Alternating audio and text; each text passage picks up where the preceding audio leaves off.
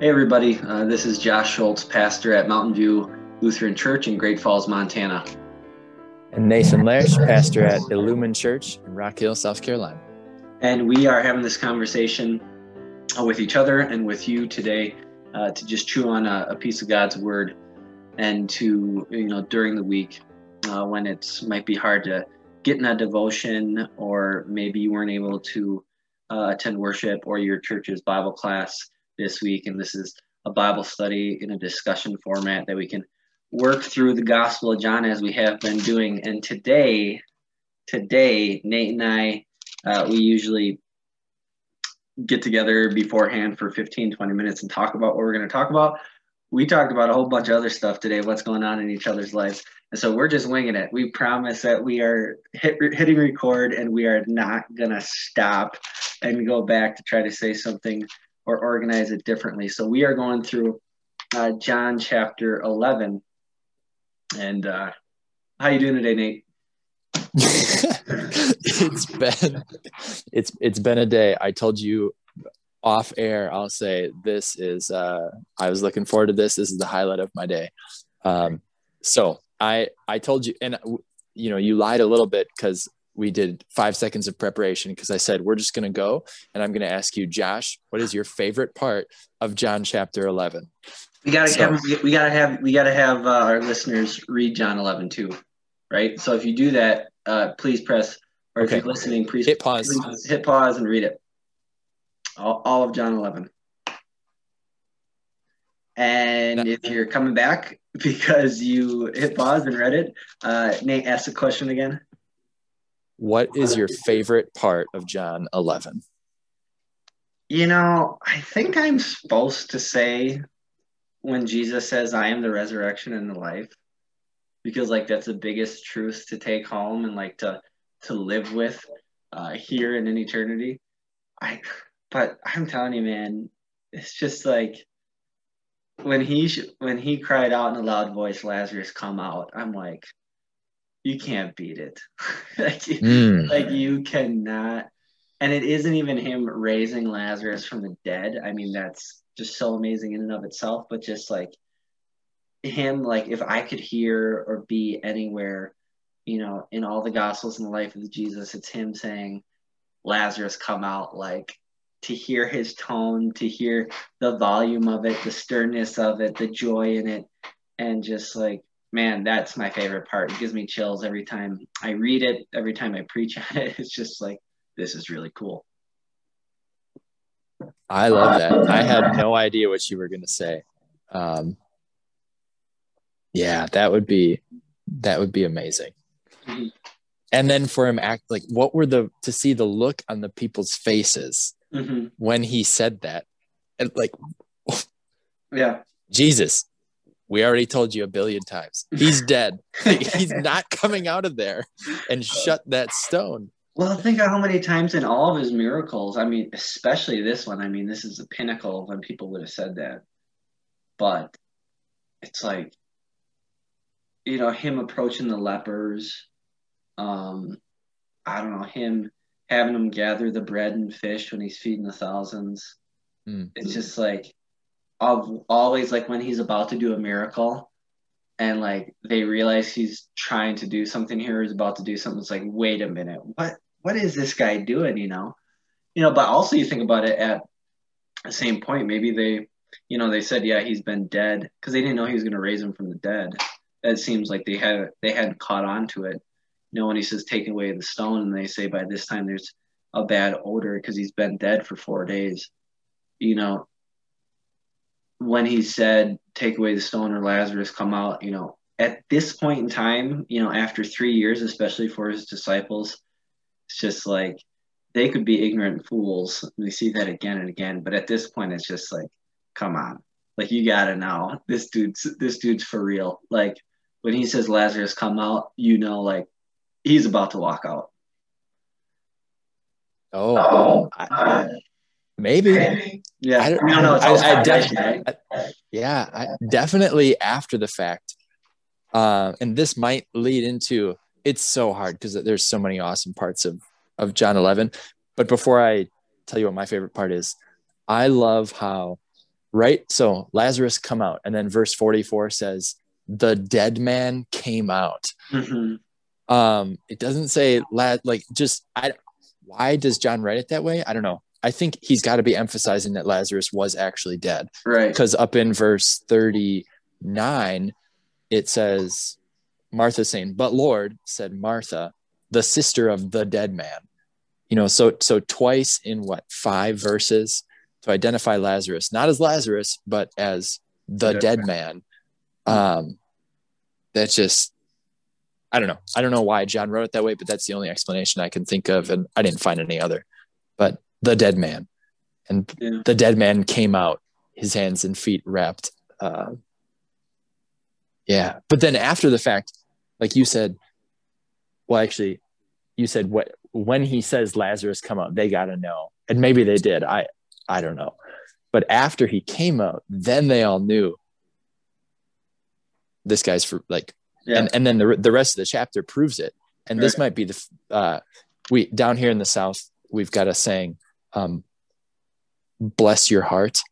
And growing up from the Midwest, I would have always thought that was a nice thing for someone to say, like, oh, bless you, God bless you, like akin to that. But down here in the South, if someone says bless your heart or bless her heart, it's like, and I don't promise to be the expert here, but I used it correctly on Sunday in the sermon. People told me, because bless her heart, it's like, oh, she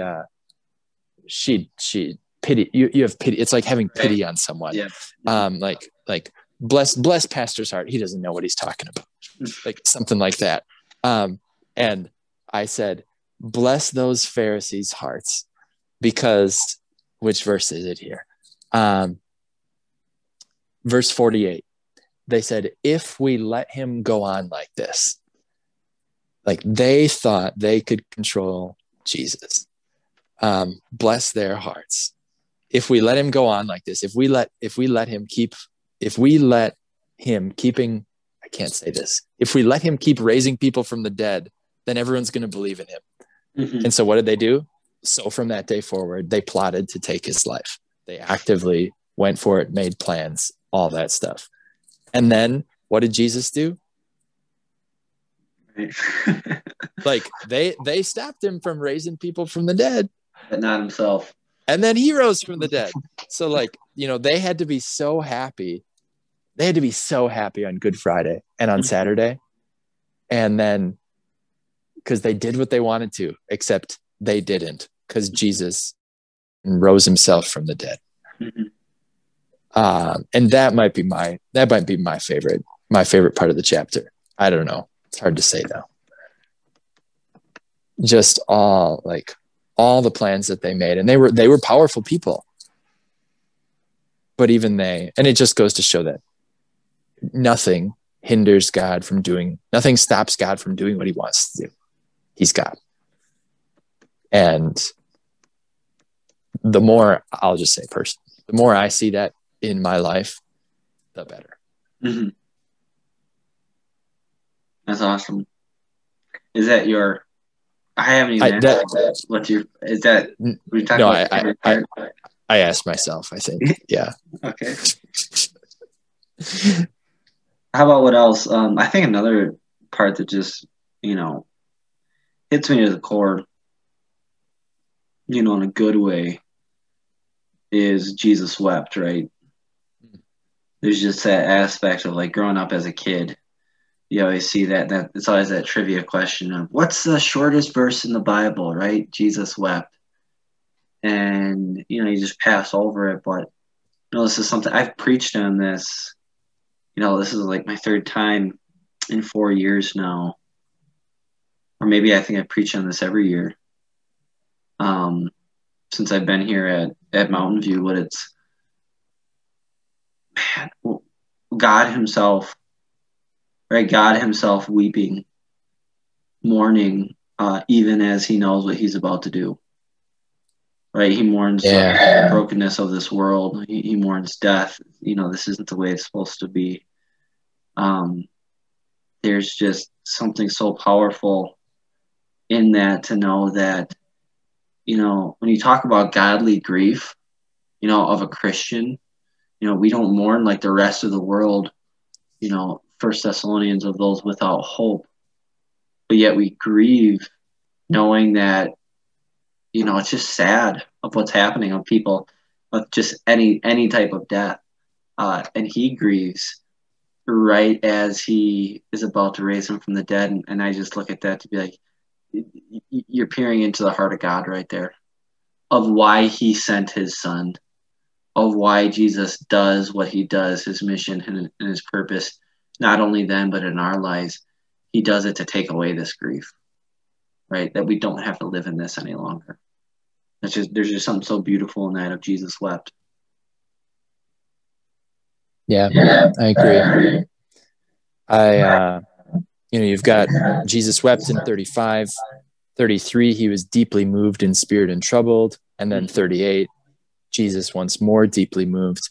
And I explained it on Sunday basically the same way you just said it, that he was grieving at the fact that death happened. He was, even though he knew he was going to raise Lazarus from the dead, like grieving at the fact that death is part of our existence here, because that's not how God intended it. Even though, like Martha said, Lazarus was going to rise at the last day, everyone was still crying. But I also read something else, and I don't know, I'm going to ask you what you think. Why was Jesus weeping? Why was he deeply moved? Was it at the fact that Lazarus died, or was it at the fact that everyone else was weeping? Like, was he sad at Lazarus's death, or was he sad at the fact that, was he sad for everybody else there? Mm-hmm. Or was he sad himself at the loss of Lazarus? Does that make sense? Yeah, well, I mean, why wouldn't it be both? I mean, you think of mourning at a funeral, right? I mean, we've lived it and we've experienced it, to say, like, let's say somebody close to you, somebody in your family dies. You cry on your own, you hear the news, it breaks you up. But, then there's that moment when you walk in to the funeral, or you think of, even if you're not super, super close, like immediate family with the person who died, but then you see the immediate family weeping, like it tears you up, and it might make you, because of that, of your emotional response of sympathy, to cry with them. And I think, there's that element there, because we're talking about the humanity of Jesus here. Right? Yeah, totally. I like that explanation. And we had a funeral here on Saturday, the day before Sunday, when we looked at this in worship. And yeah, just thinking back on the grieving I did, because it was actually a mom of one of the people here at Illumin. And so I didn't know her at all, but the grieving for the people who did know her. Mm-hmm. Yeah. And I made this point too, of just like, just to remember this, that as you do grieve, as you do mourn the loss of loved ones, even, as we talk about fellow believers, we know that they're in heaven. We know, they have no more pain. They have perfect joy. But to say, as you grieve in this life here and now, you're not grieving alone, right? There, Jesus is with you the entire step of the way. Yeah. And don't shy away from the grief, because even Jesus grieved, and he didn't do anything wrong. And I don't know if made light is the right way, but if I were Jesus, I wouldn't have grieved. I would have said, "Hey, y'all, I'm raising him from the dead. Just Smile." wait, right? Just wait. Right? And he knew he was going to do that. He knew he was going to do that, and he still grieved, which just boggles my mind. It proves beyond the shadow of a doubt that grieving is not wrong. And I don't remember when it was in my life when I first kind of realized this and what was going on here. I think it was after I became a pastor, but it definitely changed the way that I thought about grieving myself. And then as I talked to other people who were grieving, and thankfully, looking back, I don't think I've ever told someone, "Hey, like, you should get over it." Right. a death, because that's just not, even as a Christian, because we might say to ourselves, oh, she's in heaven or he's in heaven, I should just be happy because they're with Jesus, which they are. But also there's a hole here and it's sad, and Jesus was sad. Right. And grief is, and I've heard it said this way, and this is how I explain it to people too. It's like, never be ashamed of grief, because that again is a sign, a fruit of the fact that you were thankful and you cherish this person, that when you had them here with you in this life, Yeah. There's a reason why we don't grieve and mourn the deaths of strangers, because we don't have that emotional response, because, they weren't with us. We didn't have them in our lives because they're strangers. But, you're giving thanks to God for the gift that he gave you, and now you don't have, and you wait for the reuniting in heaven. But go on, sorry. So the lady whose funeral was last week, she died from COVID. She's diagnosed the end of February and then died 2 weeks later, or tested positive the end of February and died 2 weeks later. And, you see death stats, and it means like that one death of a person, matters more than the fact that, it doesn't matter more objectively, but it matters more to you. It hits you more than seeing 500,000 people have died from COVID in the last year, or, 500,000 people a year die from heart disease or whatever it is, cancer. Like, you can see those, but if someone you love died in the last year from any of those things, that hits you in a different way than people you didn't know. And it, talking about the people that you love and know, of how Mary and Martha were, looking and depending on Jesus, to come and help, from the very get-go. And it's just so fascinating. I see here in John 11, just like what I saw in John chapter 4 with the woman at the well. Like, hindsight's 20/20 for us, where we know exactly what's about to happen. But yet, just to read this and study it and go over it again and again, every time I look at it anew, it's like watching Jesus navigate the situation, knowing what he's about to do.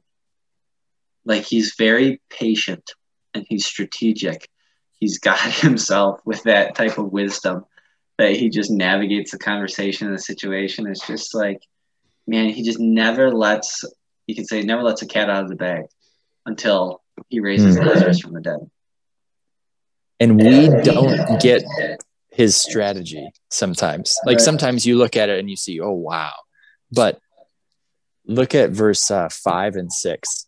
And this might be maybe my second favorite part of John 11, although I shouldn't say that. But verse 5 says, now Jesus loved Martha and their sister and Lazarus.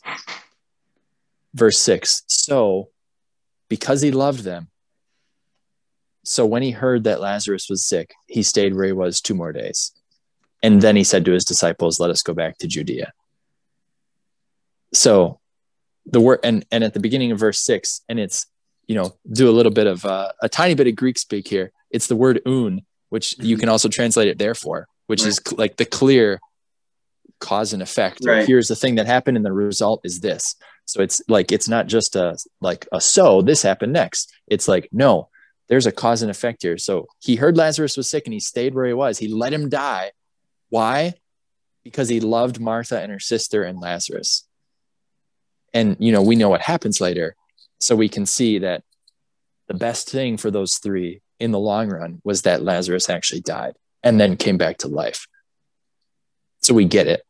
But in our lives, when everything that happens because Jesus loves us and he lets it happen, that's when it gets hard. And, when I look at that, it keeps coming to mind that God does not play the short game. He plays the long game, right? It's like when you talk about working all things for your eternal good. It's like he's always playing the long game with you, with his plan and his will for you. And I always say this, it's just like, what's God's number one goal? To get you to heaven. like point A to point B. Never forget that. Mhm. And not to say, again, it's very dangerous when we put all these silver linings in the tragedies of our lives like death. But just have that perspective, you know, have that perspective of point A to point B. Look where he's taking you, and he's going to work everything out, even the bad. He's playing the long game, and you know, it's when you look at that as Lord, let me go back to this and have that kind of faith to trust in you. Just like when you look at Martha, right, how she responds to Jesus in that interaction, you know, verses 17 through 28. It's like that type of faith that even when you're upset about what God did or let happen, trust him. Trust him. How about this? Amen. Go on. No, I was just amen. Yeah, I was just gonna say, let's just talk a few minutes about, again, speculation here. What was life like for Lazarus after he was raised from the dead? You just can't help but think, because it doesn't say anything about it, but it's just like, oh gosh, we gotta at least, we gotta talk about it. Well, let me go one deeper. Speculation. What was life like for Lazarus for the 4 days that he was dead? I think I just have no idea. I don't know. Mm-hmm. I don't know. Like, did he, like when he walked out of the tomb, was he like, what in the world, Jesus? Why'd you bring me back here? I was in heaven. Or like, I don't know. I don't know. And this is, again, like complete speculation, and we have to preface like everything we say here like that. But there's just some part of me, I don't know, the possibility is like, was he in heaven and then he came back and he knew what heaven was like and he told people about it? Okay. Because people do that with near-death experiences, don't they? I mean, there's lots of stories of people like, right. Whether it was they're in heaven or they saw the light or whatever, and like they testify that this is what happened. Was Lazarus like that? Maybe, we don't know. Or did Jesus pull a Will Smith, Men in Black, and he erased his memory? And Lazarus like just lived life only knowing that he was dead and he was alive and he didn't talk about. I don't know. Like, it's complete speculation. Yeah. So here's a little non-speculation. John 12, verse 9 and 10. Here's a little bit of what life was like for Lazarus. People tried to kill him. So 12 verse 9 says, meanwhile, a large crowd of Jews found out that Jesus was there and came, not only because of him, but also to see Lazarus, whom he had raised from the dead. So the chief priests made plans to kill Lazarus as well, for on account of him, many of the Jews were going over to Jesus and believing in him. So for at least the next month, because we're like a month away from Jesus being crucified, maybe a little bit more, for the next month at least, and perhaps after Jesus rose from the dead, I don't know for how long they tried to do it. But to think, as Lazarus knew their plans of trying to kill them, would that have bothered him at all? It's like, I already did that. Yeah. I already died. Yeah. Like life for, and life for Mary and Martha too. Like, when Mary and Martha were going through a hard time 3 years later, and of course they're going to remember Jesus rising from the dead, but also, man, remember when Lazarus was dead for 4 days? Like imagine, and some of you, well, like most of us don't have to imagine, like burying a family member and then them coming alive again. And, we're saying what if here, but like, that's what we have in Jesus. He did rise from the dead. I just love that of Mary and Martha's experience of their dead brother given back to them. Just like when Jesus says, take off the grave clothes and let him go. He's just like saying, here he is. I'm giving him back to you. And to say, as we look ahead to our own physical resurrection made certain in Jesus, the first fruits of the resurrection, um, God's going to give us our dead loved ones back. Right? What he did to Lazarus to them, he's going to give them back to us.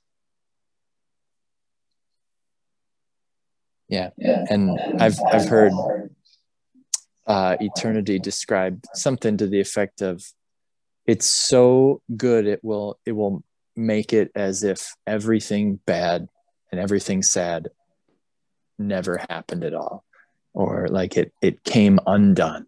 Mm-hmm. And I heard a pastor tell a story. And it sounds really weird, but like once a year he would have a dream that his wife died. Mm-hmm.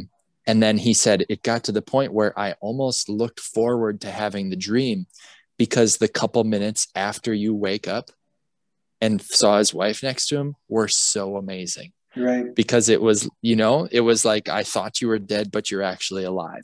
And so he didn't mind, even though the dream was the worst, but the waking up from the dream. And because the bad thing in the dream never actually happened. And that's not to minimize the bad things here in life, but when we're out of this life and in the eternal life, it will be just as if this was a dream. Yeah. And it's to say, what has Jesus described in verse 11? He describes death as he has done before. And with Jairus' daughter, when she was dead, that death is asleep. Yeah. Yep, all right, that's a good one to end on. We're at 126 here. Sounds good. How about sure, I'll close this with prayer. Yeah. Jesus, thank you for John 11, for your love and your strategy, which we get to see how you worked it out there in John 11, but in our lives we don't always get to see the end, but yet we know the end because you promise that you allow everything to happen because you love us, even if we never realize that here on earth. Thank you for telling Lazarus to come out of the grave. Thank you for raising yourself from the dead, even when the Pharisees thought they beat you. Thank you for calling us out of the grave one day.